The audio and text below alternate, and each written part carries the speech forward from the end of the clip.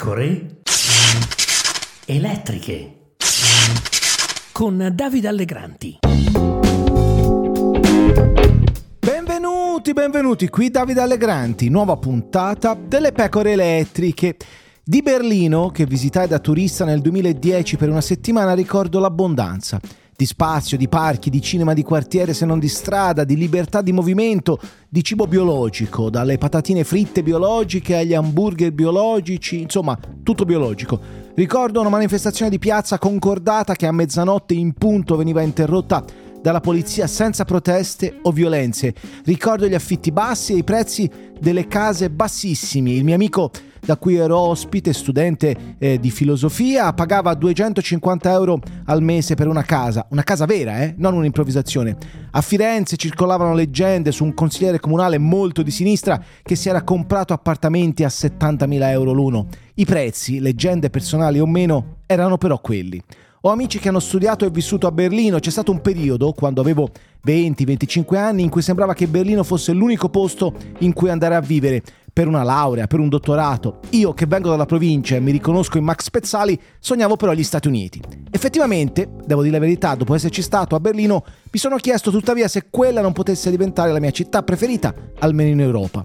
Con il trasporto pubblico urbano riuscivo ad andare dappertutto. A Kreuzberg, che oggi è il quartiere turco di Berlino, ho mangiato il miglior kebab di pollo e mi è rimasto impresso ancora oggi, e chi mi conosce sa quanto sia schizzinoso sul cibo.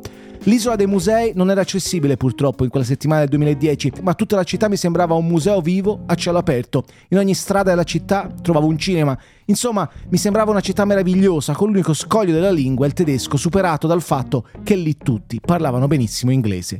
Oggi è tutto molto cambiato. Non soltanto i prezzi delle case, per cui chi ha comprato casa con poco 15 anni fa si ritrova con un notevole patrimonio immobiliare.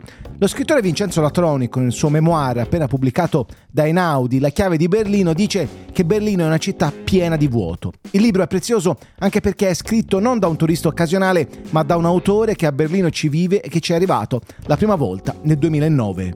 Nessun'altra città è così piena di vuoto, scrive Latronico, descrivendo il vuoto lasciato da un aeroporto dismesso nel 2008 e convertito in un illogico parco senza qualità.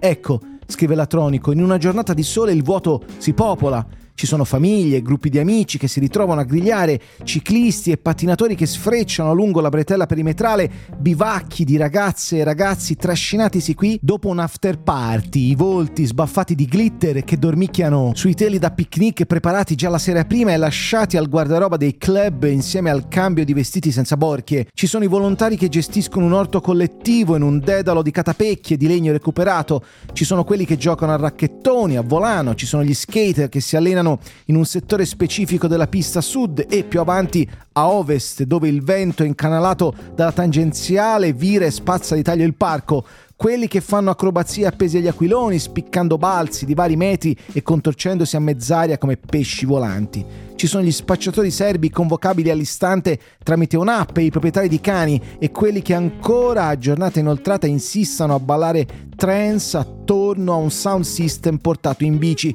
Ci sono a volte i vasti gruppi di LARPer che si danno appuntamento con cotte di maglia e mazze chiodate di gomma piuma per inscenare battaglie medievali. Con la neve ci sono gli sciatori di fondo e ovviamente i pupazzi e le palle per le guerre.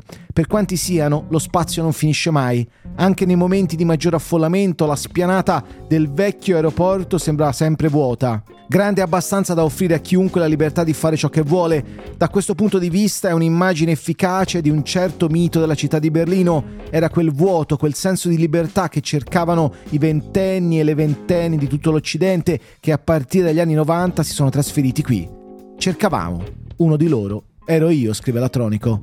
Si apre così il racconto di Vincenzo Latronico, una via di mezzo fra il saggio e l'autobiografia, in cui parla di come è cambiata la città da sogno per gli espatriati a patria della gentrificazione e della sua vita berlinese tra un rave durato un decennio, lunghissime passeggiate e il lavoro come giornalista culturale e critico d'arte. Nessun altro libro spiegherà meglio le dinamiche del mercato immobiliare di Berlino come quello di Latronico, dinamiche che ci raccontano bene anche le vicende di casa nostra, vedi il caso Milano. Quando sei giovane, il tempo abbonda come il vuoto a Berlino, sembra che tu abbia tutto a disposizione anche se non ce l'hai. Io per la verità ho sempre pensato che il tempo fosse una risorsa scarsa e mi sono sempre sentito in ritardo, quindi ho corso per recuperare. Ma io mi sentivo vecchio, già a 20 anni. Il libro di Latronico mi è prezioso perché restituisce il senso del tempo che passa.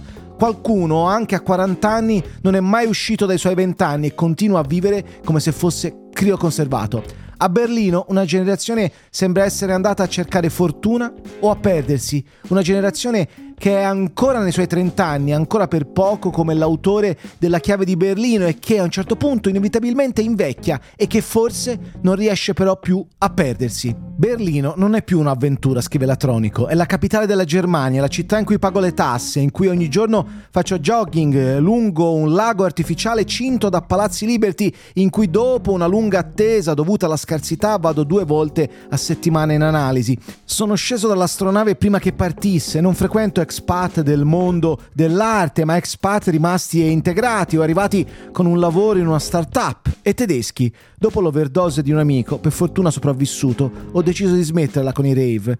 La forma della mia quotidianità è molto diversa da quella che cercavo nel 2009, da quella di Hessel e Bowie, ma è una forma comoda. Se la gentrificazione è un processo di appiattimento verso l'alto, posso dire che oltre alla città mi sono gentrificato anche io. Ho quasi 40 anni. Sono ancora a Berlino, ci sono arrivato per scelta, ci sono rimasto per caso. Non sono certo che la differenza fra queste motivazioni sia di sostanza e non solo di prospettiva. La città che ho scelto non esiste più, se mai è esistita. Volente o nolente, vivrò quindi in quella che mi è capitata. Ti capita anche la città natale. Ciao, a domani!